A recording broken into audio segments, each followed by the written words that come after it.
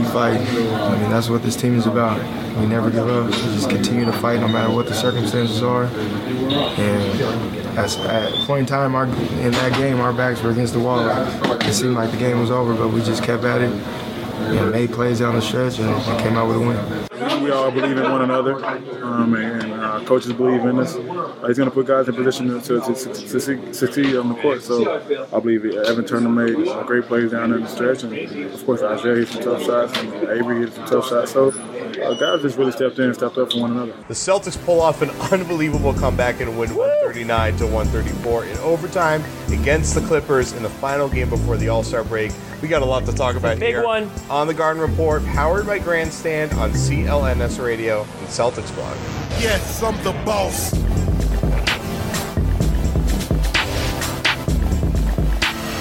Welcome to the show. I am Jared Weiss from CLNS Radio. I'm joined by my confidant and good friend, Jimmy Toscano, rocking the horizontal stripes and pulling it off. I'm very impressed by this. Just another day. It's another day in the fashion game. The Celtics came out looking fly as hell because they won 139-134 in a game that they clearly were going to lose up until Isaiah Thomas just took over the game again. In a game in which Chris Paul was was pretty much perfect the entire game. Paul-like. And he burned out at the end of that game there, missed some crucial shots, and then Isaiah Thomas just made 48 minutes. Some of those classic Isaiah Thomas plays that are now classic because he's doing it like every single night. But the scoring, like taking like a fall away 15-footer over DeAndre Jordan on like a rainbow shot was that the one that tied up? I mean, he had so many incredible plays to get them back in this game. That was Paul Pierce-esque. It really was. It really was. He pushed off, got the separation, jumped back, and by the way, Isaiah Thomas, his broad jump is like crazy. It's like Jamie Collins like on his broad jump. Yeah, probably.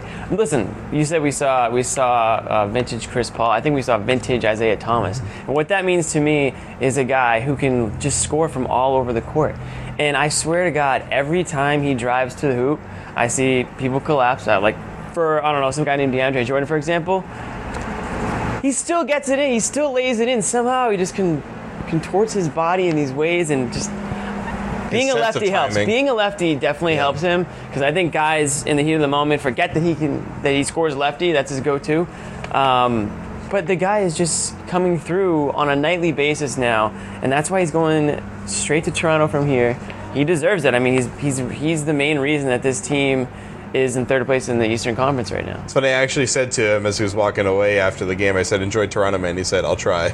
Yeah. I think he's a little worn out from everything. I think he's overwhelmed too. Yeah.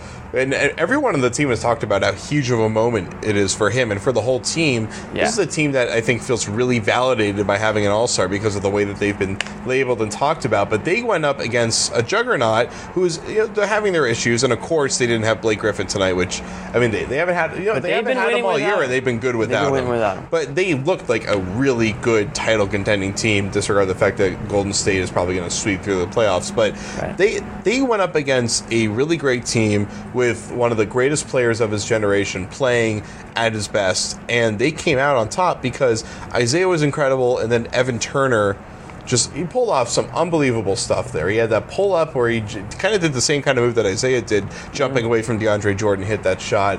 Then he drives to the rim, draws a foul, and sneaks one by DeAndre Jordan. And then he caps it off with a great fadeaway shot from the right elbow to take what was the Celtics falling apart early in overtime, and they're going on this incredible run where Soldier hit a three, Bradley hit a three, all of a sudden they're right in it, and then Turner comes in and takes over. I mean, that was an absolute clinic of late game performance there, of having not only great shooting, but having some incredible ISO ball. No, and these guys, they don't quit. We know this. I mean, if you've watched one game of the Celtics this year, you probably saw an example of them not quitting. I mean, and you've gotten 3 over the past 5 days. You know, you got Cleveland, you've got Milwaukee, although they came up short, and then you've got tonight against, and you have tonight.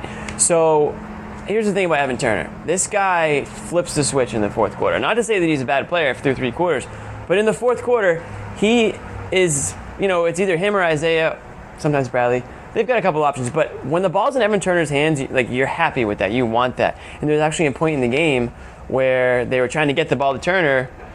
Isaiah didn't make the pass, and Stevens called the timeout because he didn't like what was happening. He wanted the ball in Turner's hands. Sure enough, coming out of that timeout, it got in Turner's hands. He actually turned it over. But I don't agree with that call. I don't think that ball went off Turner's knee. But the point I'm making is, or it's the same point you're making, he's been coming through in the clutch for them all year. And this is a guy that was almost on the fringes for a little while, but I think everyone forgot what Evan Turner can do. And he has some haters out there. He does, and they're never going to go away. But one thing that they did really well with him tonight was they got him into mismatches. They were able to get switches where he was able to put smaller guys on the block or take guys like DeAndre Jordan out on the perimeter. Getting those one-on-ones on DeAndre Jordan. I mean, Jordan's reach is like incredible. Yeah. But the Celtics were going after Jordan. They did a great job of driving right at him and then popping back really quickly. Whether it was Isaiah Thomas or Evan Turner, they made use of that kind of attack at Jordan a lot, and that's how they got a lot of those buckets late in the game. No, and I agree with you completely. I mean, and this is these guys, they're down, like we said, they're down 6, was it? And you're thinking, okay, Marcus Smart fouled out, Jay Crowder fouls out. Kelly Olynyk's shoulder's gone. Kelly Olynyk's out of the game. Amir Johnson looked to be a little banged up. I guess he had his back wrapped up on the bench. Are Mickey isn't in the game for some reason. I mean, there's a lot of variables not here. Dressed. Jared Sullinger comes in, drains the 3. We talked about this. These guys, they are what Doc Rivers called after the game junkyard dogs. They keep coming at you. They play harder than you. They play tougher than you. They're not the most talented team out there. The Clippers have more talent than them. The Clippers, in my opinion, are a top 5 team. I think they're the number 5 team right now. I mean, if we're talking power rankings, Celtics are right behind them. But coming into this game, I thought the Clippers were a better team. They still might be, but the Celtics outplay you.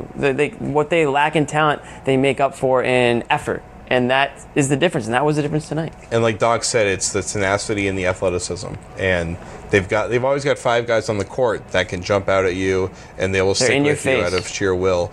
And the fact that they did it at the end there without the guys that lead the charge on that in Crowder and Smart, I thought was pretty remarkable. I agree. And it's a huge way to go into the break. So we're going to go to our break. We're going to come back for part 2. We're going to talk about, of course, Paul Pierce, and then take a look at the future for the Celtics after the All-Star break with the trade deadline coming up. Before we go, Grandstand play of the game, obviously, go to grandstand.me or go to the App Store to download Grandstand, and you can be one of the fans in the stands using Grandstand. Let's take a look at what we found tonight.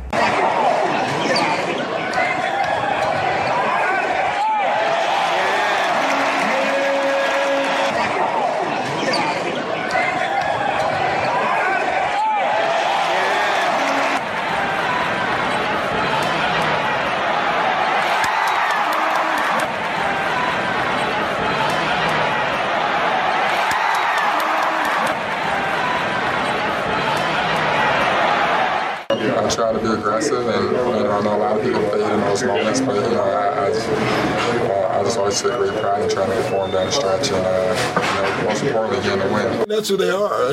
Playing hard is a skill. It ain't just everyone just can't do it. There's guys that are energy players, and there's guys who don't play with energy. And this team has the Celtics have a whole team full of energy players and talented energy players. So we knew that coming into the game, and they at the end of the day, it won out for them.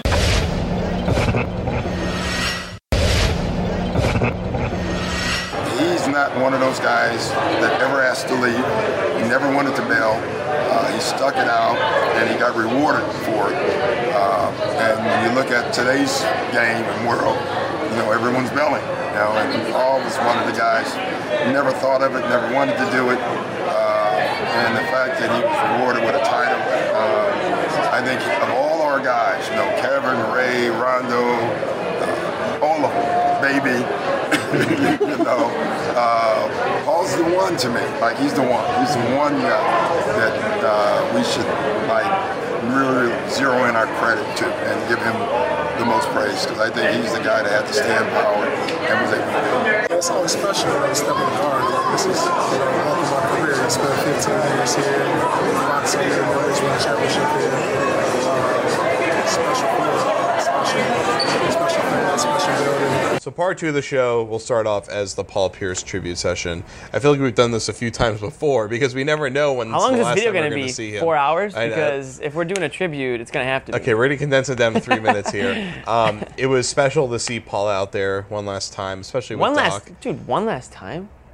In the Garden. Whoa. I'm not ready to, Okay, I'm so not for ready to one, accept that yet. assuming that the NBA Finals matchup is not the Celtics for the I'm not ready to Clippers. accept the fact that this is last year. I'm not ready to accept it. So he said before the game, He said exactly that. this could be our last time, but I'm not 100% sure. Dude, he's been saying that for 3 years now. And I asked him again, I said, I hope I'll see you again next year. And he said, yeah, we'll see. So he's pretty clearly committed to not being committed. I mean, he's totally he's legitimate. playing in his backyard. I think he can go another year. He's getting enough money to, this is just extra spending money. And he's still serviceable enough to hang on. But yeah, serviceable is a good word. what do you... He adds a lot off the court. Yeah, so that's the main thing. So with Paul Pierce, you see him transitioning into maybe at least one more year where he's kind of a player coach like Doc basically described him before the game, saying that that Paul is basically Doc's mouth out on the court.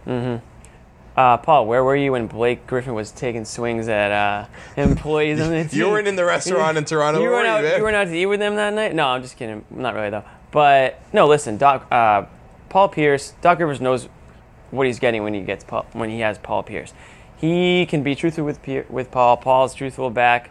No pun intended. Actually, that was not intended at all. I intended you to make that pun. But Paul's been able to transition into this backup role because it's been happening over the past few seasons. When he went to Brooklyn, he was supposed to take more of a backseat to like Joe Johnson, Darren Williams. That didn't work out. We all know that.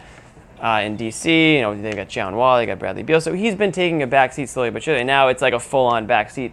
Obviously, he has to play a little bit more now with Griffin out. But what he brings them off the court now far exceeds what he brings them on the court. I mean, I know he was in the game late, and he was in the game in crunch time, and Doc's going to put him in the crunch time situations. But I don't think he's the guy they want taking the shots at the end of games. I mean, it's always good to see Paul here. They ran a deception play to kind of stunt towards him, like they were going to give him that shot, right? Which was a fake to get a switch. He did miss a 3 CP3 got the switch on Evan Turner, but he ended up missing that shot at the end of regulation. And he did get that shot, and that's what they want him in there for, is for in the playoffs to do what he did for Washington last year. He had that fadeaway and three Brooklyn, in the corner. Yeah, I mean he's been doing it forever. He can still do it. You still have to honor his shot. Yeah, you do. You have to charge out on him. He can step around it. He's still valuable. But did you think that tonight he seemed any different in the sense that maybe it was his last time? I mean, he didn't have it on the court like I was kind of expecting it. He seemed kind of a step slow tonight, more than he has throughout the season. When they lost, he left the court like high-fiving like all the fans that were still there. Yeah. Obviously everyone was still there, but all the fans that were trying to get high-five, he was showing them love. I don't know if that means anything. I don't know if he's just taking it all in because he's probably just because he still doesn't know. I mean, the fact that he didn't stay there and soak it in the way like Kobe Bryant has been doing. This isn't a Paul Pierce retirement tour. Yeah, it definitely does not have that feel.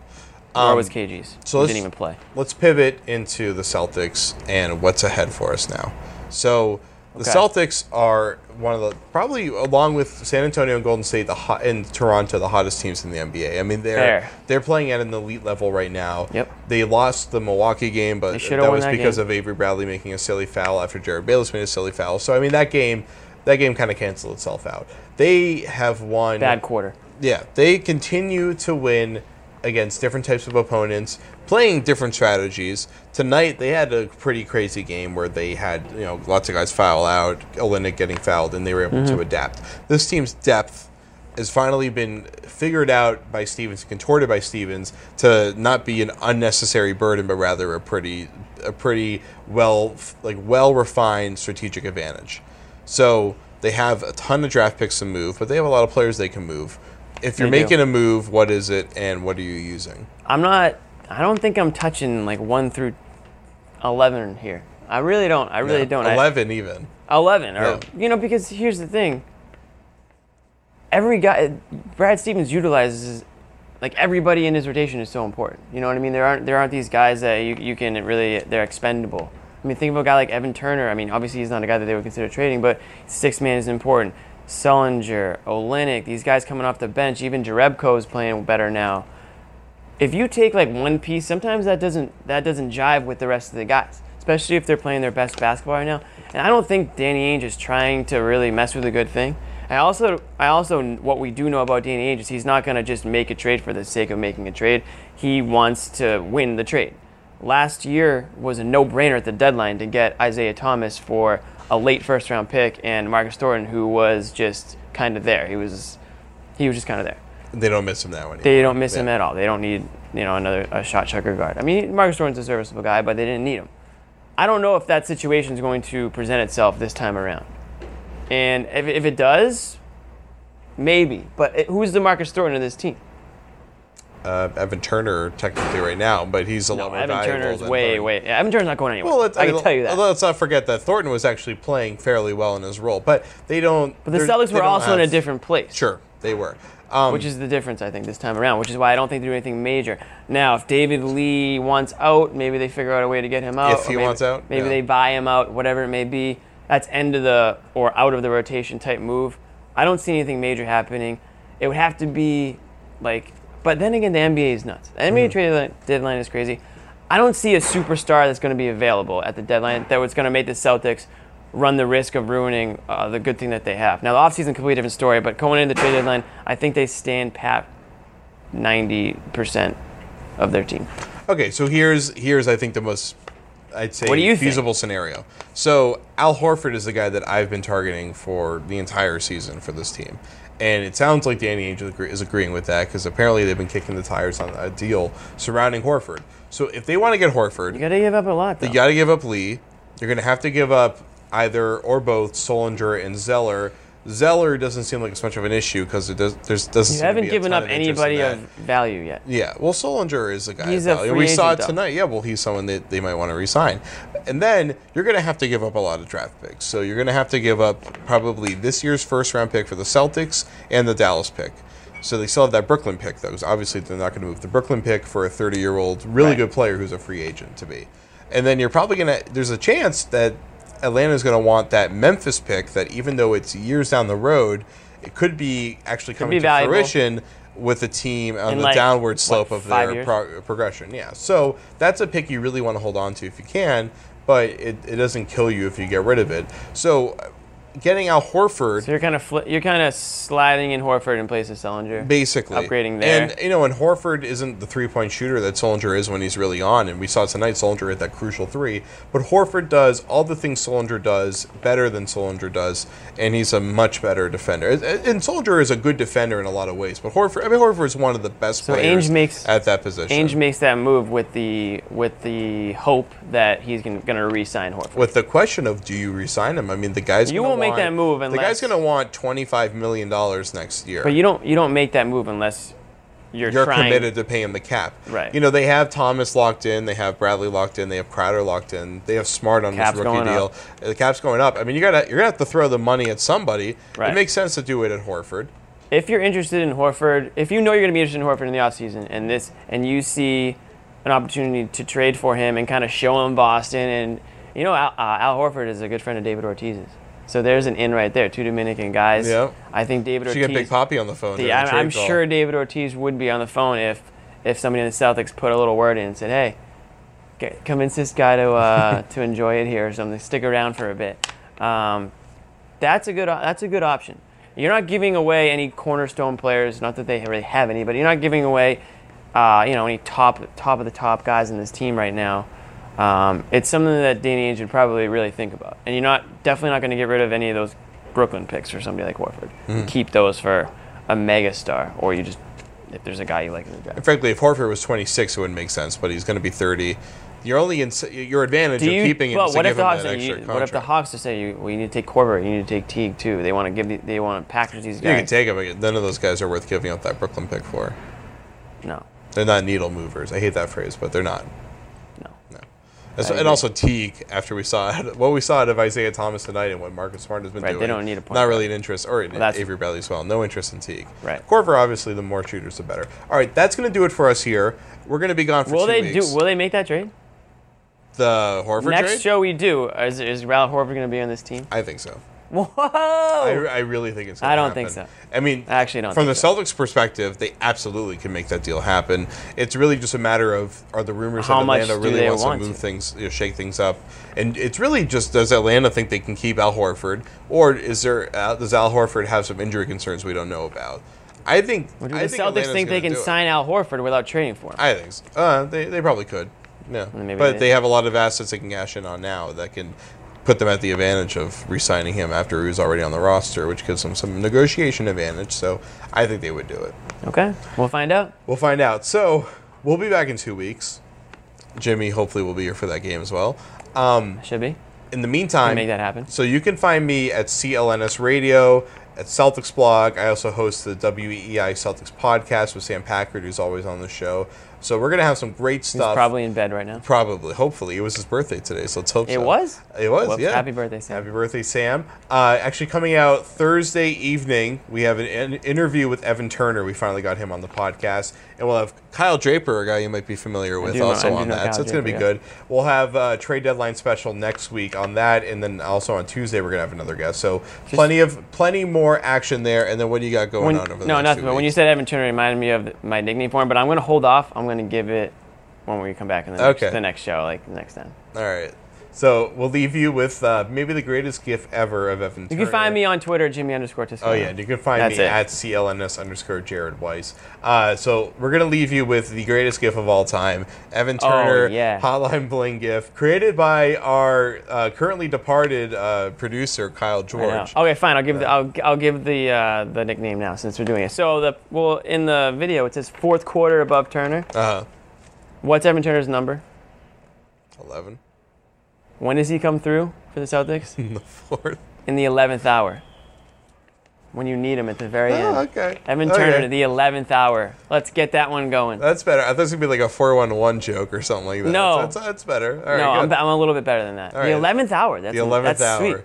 Sweet. He sounds like a mysterious vigilante superhero. Yeah, he comes through hour. in the 11th hour. Evan Turner came through for the Celtics tonight. All right. I like that. So let's sign off here. For Jimmy, for Jeremy behind the camera, for the 11th hour. Jared Weiss for the 11th hour. Bon voyage. We'll see you next time. I know when that hotline blink, that can only mean one thing.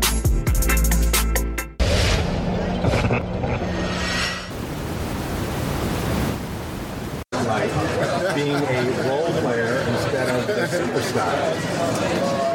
I've been a role player the last 3 years, I think, ever since I left Boston. So, as you get older, you just kind of find your role around other stars on the team that you can fit in. That's what I'm trying to do with this Boston player. Is this your last time playing here? So it could be. I'm not 100% sure, but like I said, the last 2 years, I'm taking it year by year, and it's going to be possible. So what would it be like to be out there if it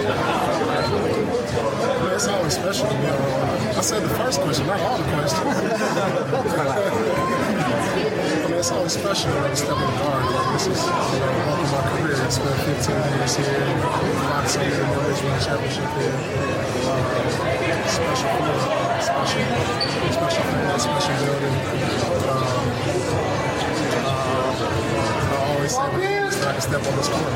Do you talk to Kevin a lot, and what do you talk to him about? What's that like?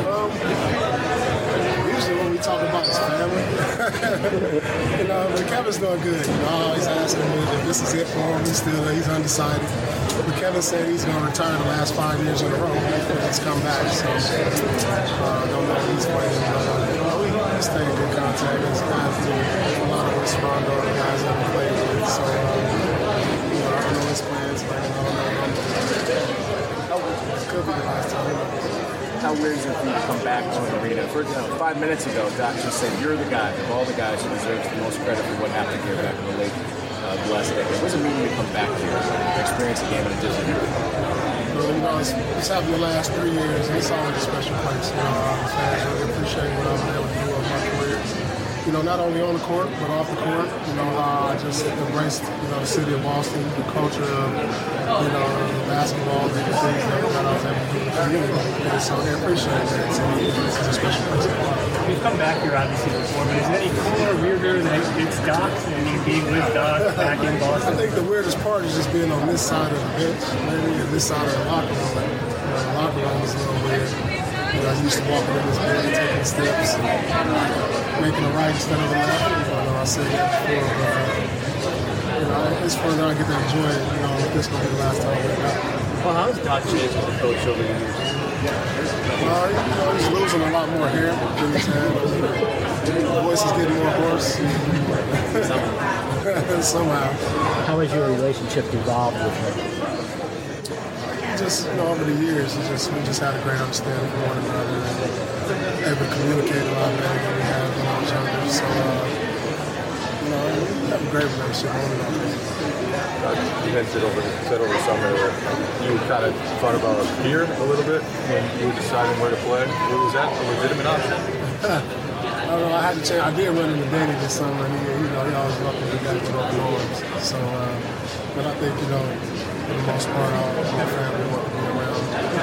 The other family members, like Los Angeles, where my kids, just been around grandmas and brothers and stuff like that. So, and also the familiar heritage of being with Doc, and also to have a chance to play on a team that's a contender. So, you factor all those things in, that all makes a lot of decisions. Did the talks with the Celtics ever get serious?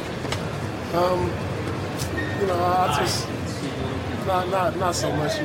Celtics were a rebuilding team, young and up and coming, and I think my career here, has ran its course. I had a great career here. 15 long years. What more could you ask for? We were able to win a championship here, so I've had my time. You've talked in the past about maybe coming back here, working for the team. Still talking about that? I'll just keep all possibilities open. If that's an opportunity that presents itself, I would love to. This is a Class A organization. What they've been able to do with me. Steve, they're great owners. Got a great young core. Got a great young coach. So maybe I'll find a way here someday in the future. Is it good to get right back on the court after one like last night where you rallied and were so far back and just intense? I think it's one of the benefits of playing and coaching in this league is you have to move on to what's next regardless. We did a pretty good job of that when things went our way the other day in Cleveland, and we'll see how we respond today. Obviously, really tough opponent. I thought our guys played great in the fourth quarter to give us a chance to win, and just came up a little bit short yesterday. What's been the key to putting this team to respond so well the secondary back-to-back? Don't talk a lot about it. Game's on the schedule. Expected to perform and be a pro, and excuses aren't a part of that, so we don't talk about it. We made it a big point of discussion early on a few years ago about hey, let's be the best at not making excuses and just trying to play well. And so that's the way we've gone about it. So I don't think we've mentioned back-to-back much other than saying we expect to be very good on the second night of back-to-backs.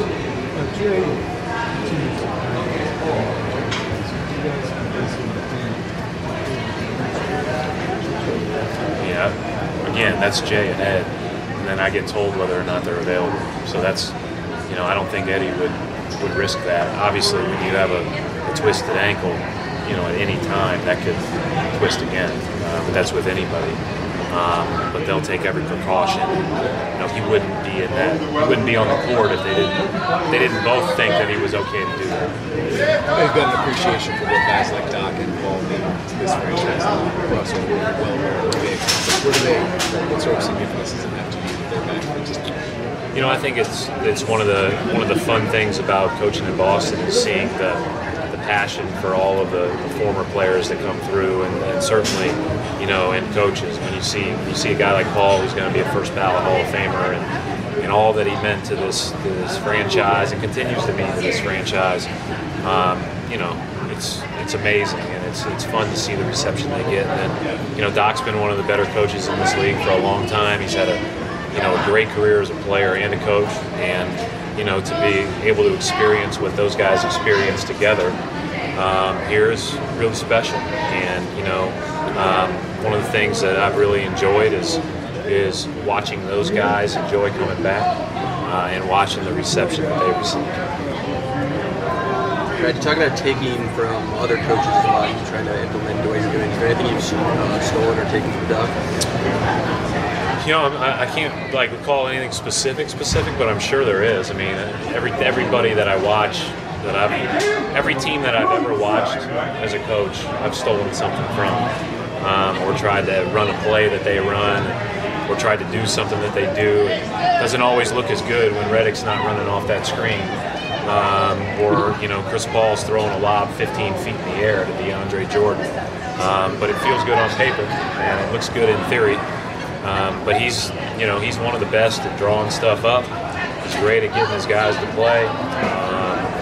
He's really good. I don't get a chance to see them a lot, just because of we only play them twice a year, and for whatever reason, our schedule has been such that we haven't seen them play as we get ready for other teams a lot. But when I do, certainly, you're always looking at stuff he does. He does a great job. You mentioned the lobs and DeAndre Jordan. The Clippers lead the league in 99 now. Completed alley-oops, and you guys allow the fewest winner bonus. What do you guys do so well to prevent easy alley-oop stunts, and what do you have to do to prevent that? Well, I think there has to just be a team-wide commitment to protecting the rim first. That's really hard, because what these guys will do is they'll put, Chris Paul with the ball. They'll have Paul Pierce, Jamal Crawford, and J.J. Redick standing around the lob. So who do you help off of? What do you do? You got to change up how you're playing. You got to be into the ball. You got to impact the ball. The reason that their offense is flowing so well is because you have all that skill around the rim roller. If DeAndre Jordan's rolling and you got three guys that can't shoot standing there, it's not as effective. So it all works together. It all works in concert. It's a heck of a team, and a hard team to guard. Brad, you win 9 out of 11. Tonight's the last game before the break. Does this any other importance to playing well and getting a win? Playing well is important each of the next 28 games as we get ready for the end of the season. And you guys know that have been around me a lot. I don't hopefully deviate a whole lot game to game. It's about this next game. It's about trying to play good basketball as a team. We didn't do enough of that yesterday, although we did it at times exceptionally well. It just came up a little bit short. And, the challenge is great tonight. Last year we didn't have a prayer against these guys. They were beating us 35 here. So very tough team for us to play against. And if we don't play well, it'll show itself. Brad, you have 8 days off after tonight. Do you have any plans other than watching a lot of film? I'll watch to get ready for the 3 West Coast teams that we're playing, or the 3 teams in the Western Conference that we're playing on the road. I'll delve into us a little bit more, and look at how we can improve for the stretch run here, the last 1/3 of the season. And then I think our guys and us, it's all important to take a deep breath. This has been quite a stretch in January and early February that we've been on it. So I think being able to get to rest a little bit, get mentally freshened up, is important for it's important for the coaches and the players.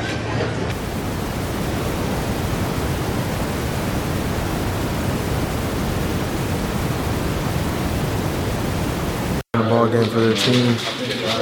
And like you said, 2 All-Stars, I guess. Do you get, I mean, you got competitors all the time. When he's having a game like that, does it kind of get you going almost even? Oh, no doubt. Because, he's one of the best guards in the world. And, you always want to play against the best players in the world. And as a competitor, you should want that. And I'm all for challenges, and I'm all for going against anybody. How do you feel getting called up to center court before you get your All-Star game? And that's like a dream come true. I couldn't tell nobody this story and they really believe what's happening right now. That's how my life's been. So it's first off a blessing from God, and it's just something that I've worked so hard for. It's finally here, so I can't wait. Jay's fouled out, Marcus fouled out, Kelly's out of the game. What do you guys do to kind of withstand things like that and pull out? Just keep fighting. That's what this team is about. We never give up. We just continue to fight no matter what the circumstances are. And at a point in time in that game, our backs were against the wall. It seemed like the game was over, but we just kept at it and made plays down the stretch and came out with a win. How fired up are you for this weekend? I'm tired right now, actually, but I think when I get there, it'll be fun. Other than what happened before the game where they showed me my jersey, it really hasn't hit me yet. So I think once I get there, I'm just gonna take it all in. I said, did you take an elbow to the face? Or? Yeah, that was last night. That was last Greg Monroe got me with one. So yeah, that was towards the end of the game. And it flared up a little bit. You and Chris have known each other for a while. Can you talk about this kind of how you guys met? I got invited to his camp when I was in college, like the top college point guards in the country, and we met from there. You know, we were working out together, and then every summer after that, I would go back to his camp. Even 2 summers ago, when I signed with the Phoenix Suns, I went to go work out with him. And he's just been a good mentor of mine, and somebody that I could talk to about anything about. And he's not just a hell of a player, but a hell of a person. Did you know you were taking the game over there in the fourth quarter? Nah, Did you feel it? It just happened. Honestly, I just wanted to make plays, and they were switching a lot. So when I seen DeAndre Jordan on me a few times, I just wanted to take advantage of that matchup. What does he do? How imposing is he at the rim? When you see, there's a couple times we saw him tonight and kind of said, okay, let me reset here. Arguably the best defensive big in the league. He's long, athletic, and you gotta go in there strong, or he's gonna be a block party. And he got me a couple of times, but knowing me, I'm gonna just continue to go at him and continue to try to have different types of finishes around him and keep him guessing. As you're a big basketball fan, when you take a look around the league, you see the Kings struggling, you see the Suns struggling. Does that kind of make you a little bit more appreciative of the situation that you're in now, as opposed to it does. It does. Everything happens for a reason. I'm just glad I'm in this situation and we're winning and we're in the playoff hunt. What do you think he said? I mean, to go on the road and win at Cleveland, to win this kind of really emotional overtime game against the elite team, what does that say about you guys? It says a lot.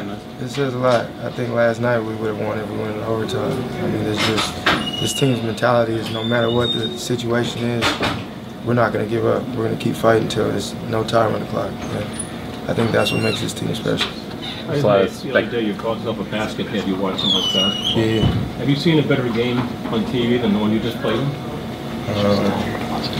No, I haven't. I mean, this season I haven't. So it was definitely a special game, and it was a game you want to be a part of. With the stretch you guys have put together now, 13 and 17, there's still a lot of speculation you guys can make another move to improve you guys even more. Where do you kind of see where you guys are at and what you want to see traded on next week? We're at a solid area right now.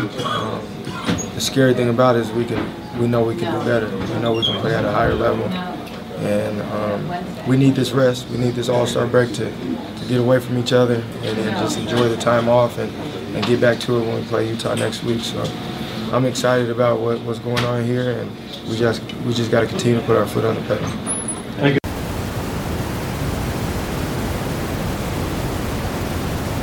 No.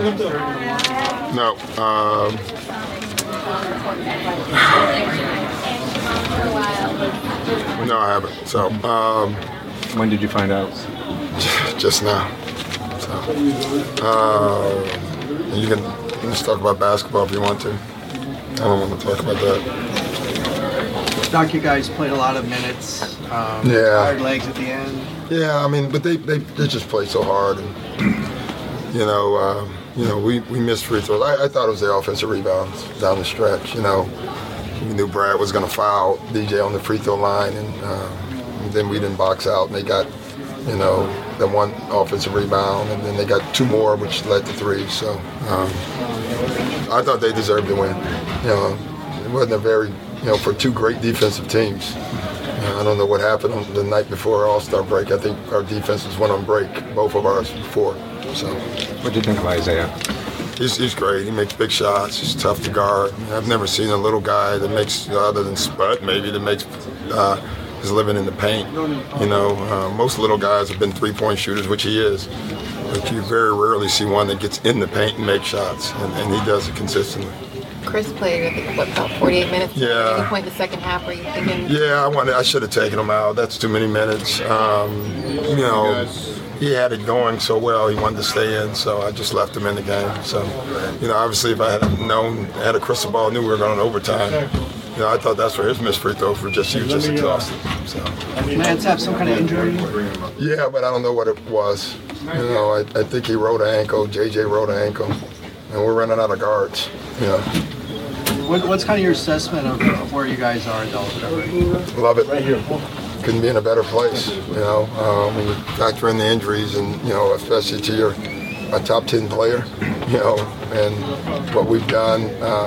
I'll take that all year, every day, and, so it's nice. You talked about the missed free throws. When you see JJ, Duvall, Chris, those types of guys, that's kind of when you know they're a little winded, exhausted. Yeah, at least I'm hoping that's it. We're going to have DJ shoot the Tex at some point. I mean, my God, he was the best free throw shooter down the stretch for us. So,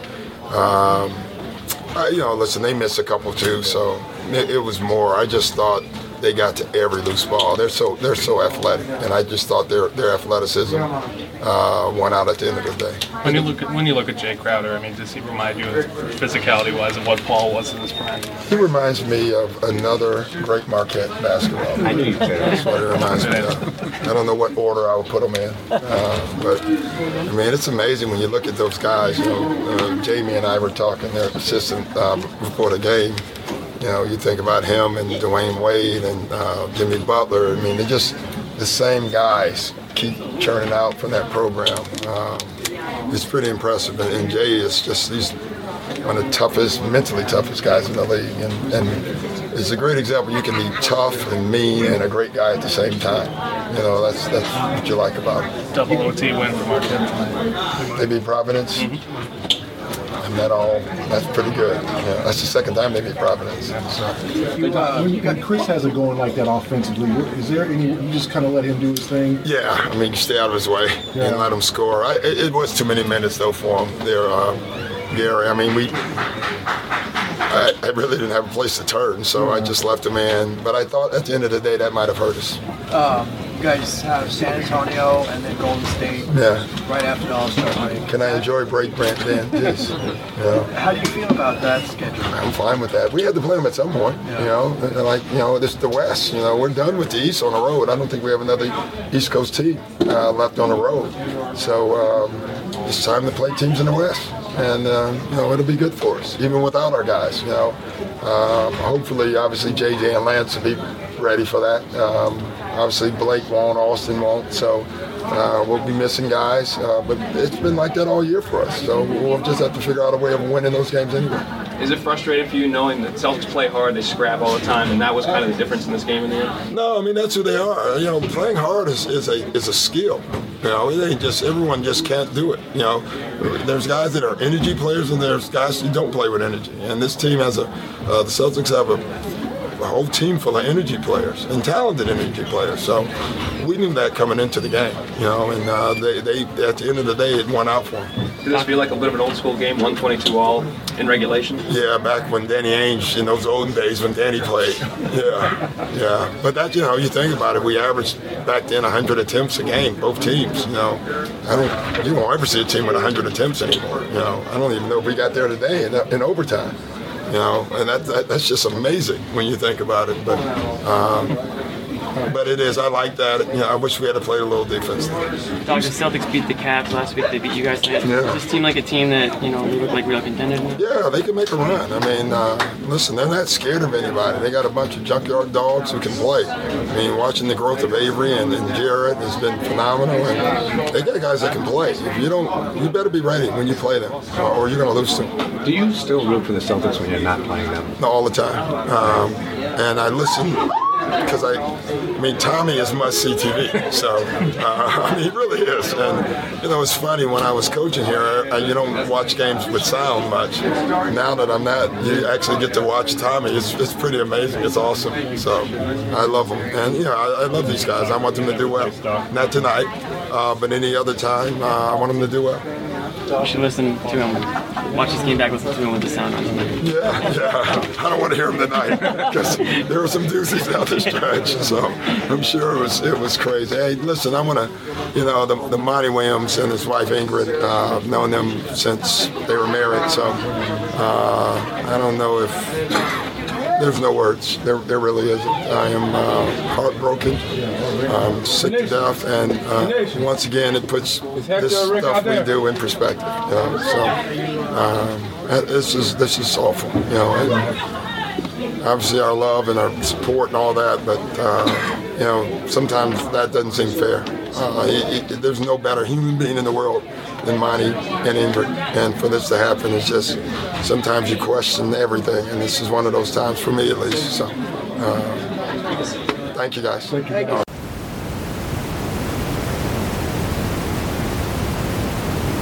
Brad,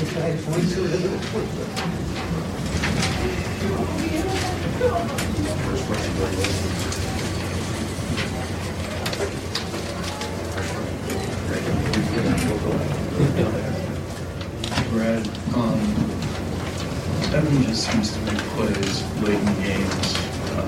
Just talking about that. Yeah, I mean, he made huge plays in overtime.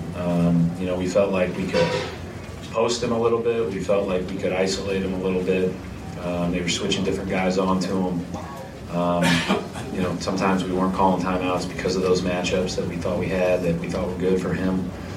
And he made great plays late. I mean, a lot of guys made a lot of plays. I mean, considering we had some guys on the bench fouled out. Kelly gone from the game. A game that you really couldn't play big because of the way that they stretch it and their shooters on the floor. So we were pretty limited, and our guys did a great job of just kind of grinding it out.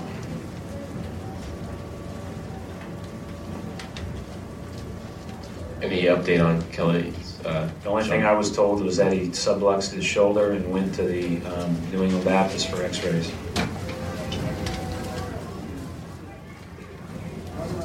Coach, you always talk about, wanting to see resilience on the team and how to respond to things when they don't go well. Going down, 6 points on free throws must have been a frustrating thing for the guys to see them come back in that situation. Must have been, something they really went for in the team. Yeah, I mean, we took the interesting strategy of intentionally fouling Chris Paul, which I told Jonas. I mean, I appreciated his effort to get there, but he ran the wrong guy over. I think our guys just kept going, and luckily we fouled them on the first 3 possessions, so there was still 3:33 left. So I thought that we had some plays that I'd like to have back. They're a hard team to guard. Chasing J.J. Redick around all game is not a fun thing to do. And then Chris Paul and Jamal Crawford just hit incredible shots when we were up 10. I mean, they just kind of kept them around, and then when they took the lead, I thought our guys showed a good fight to get back in it.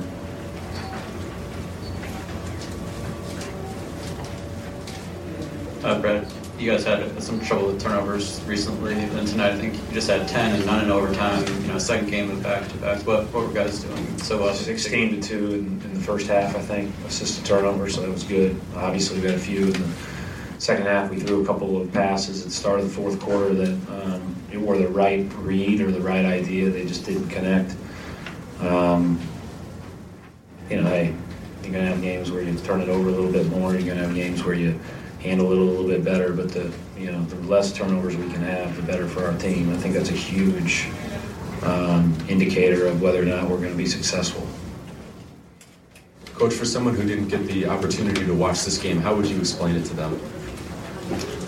Back and forth. I thought we made great plays on offense. I thought we really struggled to guard them. I mean, you saw at the end of the game we had 5 guards basically in there on the last play of regulation guarding. We just decided to switch the DeAndre Jordan pick and rolls late with that group and take our chances with him on the glass instead of having to rotate and cover and help and recover and all that other stuff. And we kind of thought going into the game that we might do some of that, but I didn't expect to have to do it. And then whether we played one big or no bigs, we were pretty good at the end. Brad, going to the break here, you guys won 13 of 17. Obviously, a lot of trade deadline next week, a lot of speculation in terms of what you guys will or won't do. Just where do you see where you guys are at, where you can get better, and you've always talked about stability and continuity. Is that something, given how you guys are playing, you'd like to kind of ride it out with this group? Well, I trust our front office to make the right recommendations and the right calls to help our team. But I think it would have to be something unique to continue to help our team. I think that we've got a lot of future flexibility. We know that, and at the same time we've got a hard playing group of guys, and we can get better. We have to get better defensively, get back to kind of guarding the way we want to, and then we have to limit the turnovers. and continue to search for good shots when things are going poorly or well. And so there's a lot of room to improve with the group that's in there. And so my focus will be on that. I will respond anytime that they want to talk about anything that's going through their minds. But we haven't had any of those conversations. Nothing of substance. And so I'm sure that'll pick up a little bit as the trade deadline gets closer. But I'm not anticipating my phone ringing off the hook. Maybe like in the last couple of years. Coach, two quick things. Talk about Isaiah's game. Some incredible shots. And also, going into the overtime, he was scoring. Were you thinking that you needed somebody else? Obviously, Evan made some big shots, but somebody else to do some scoring? I just think Isaiah's played a lot of minutes, and they're going to pay a lot of attention to him. Smart was out, so they were going to have Reddick and Paul on Avery and Isaiah, so that meant that Evan was going to be guarded by one of their forwards unless Crawford was in the game, and then we could post a little. But Evan just got going. He hit tough shots, but he hit shots that we've all seen Evan hit. And Evan likes that moment. I mean, we talked about that before. Evan is very fond of the big moment, and he can operate in the big moment.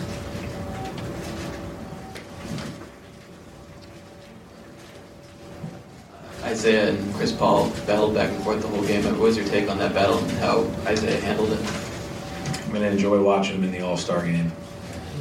I liked watching it kind of tonight, but Chris Paul was so good, made so many great plays that we didn't have much of an answer for him. We tried again. He's so good at coming off that screen and finding either the open guy on the perimeter or the roller, and that we were forced into some defenses that aren't ideal. And he's a really good player, but they both put on a show. It was pretty special to watch.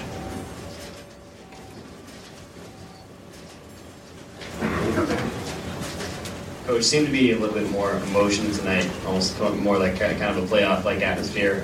Do you think you guys are better when you're playing with that emotion? Guys like Smart and Crowder are kind of bringing the energy. I think we're pretty consistent in that regard. I've not had a problem with our effort. We haven't played well all the time, but we have. We've had games where we have played well. But we've been pretty consistent in fighting and pretty consistent in encouraging others and being good teammates and all that other stuff. And it's another coming back from Milwaukee last night. That one stung.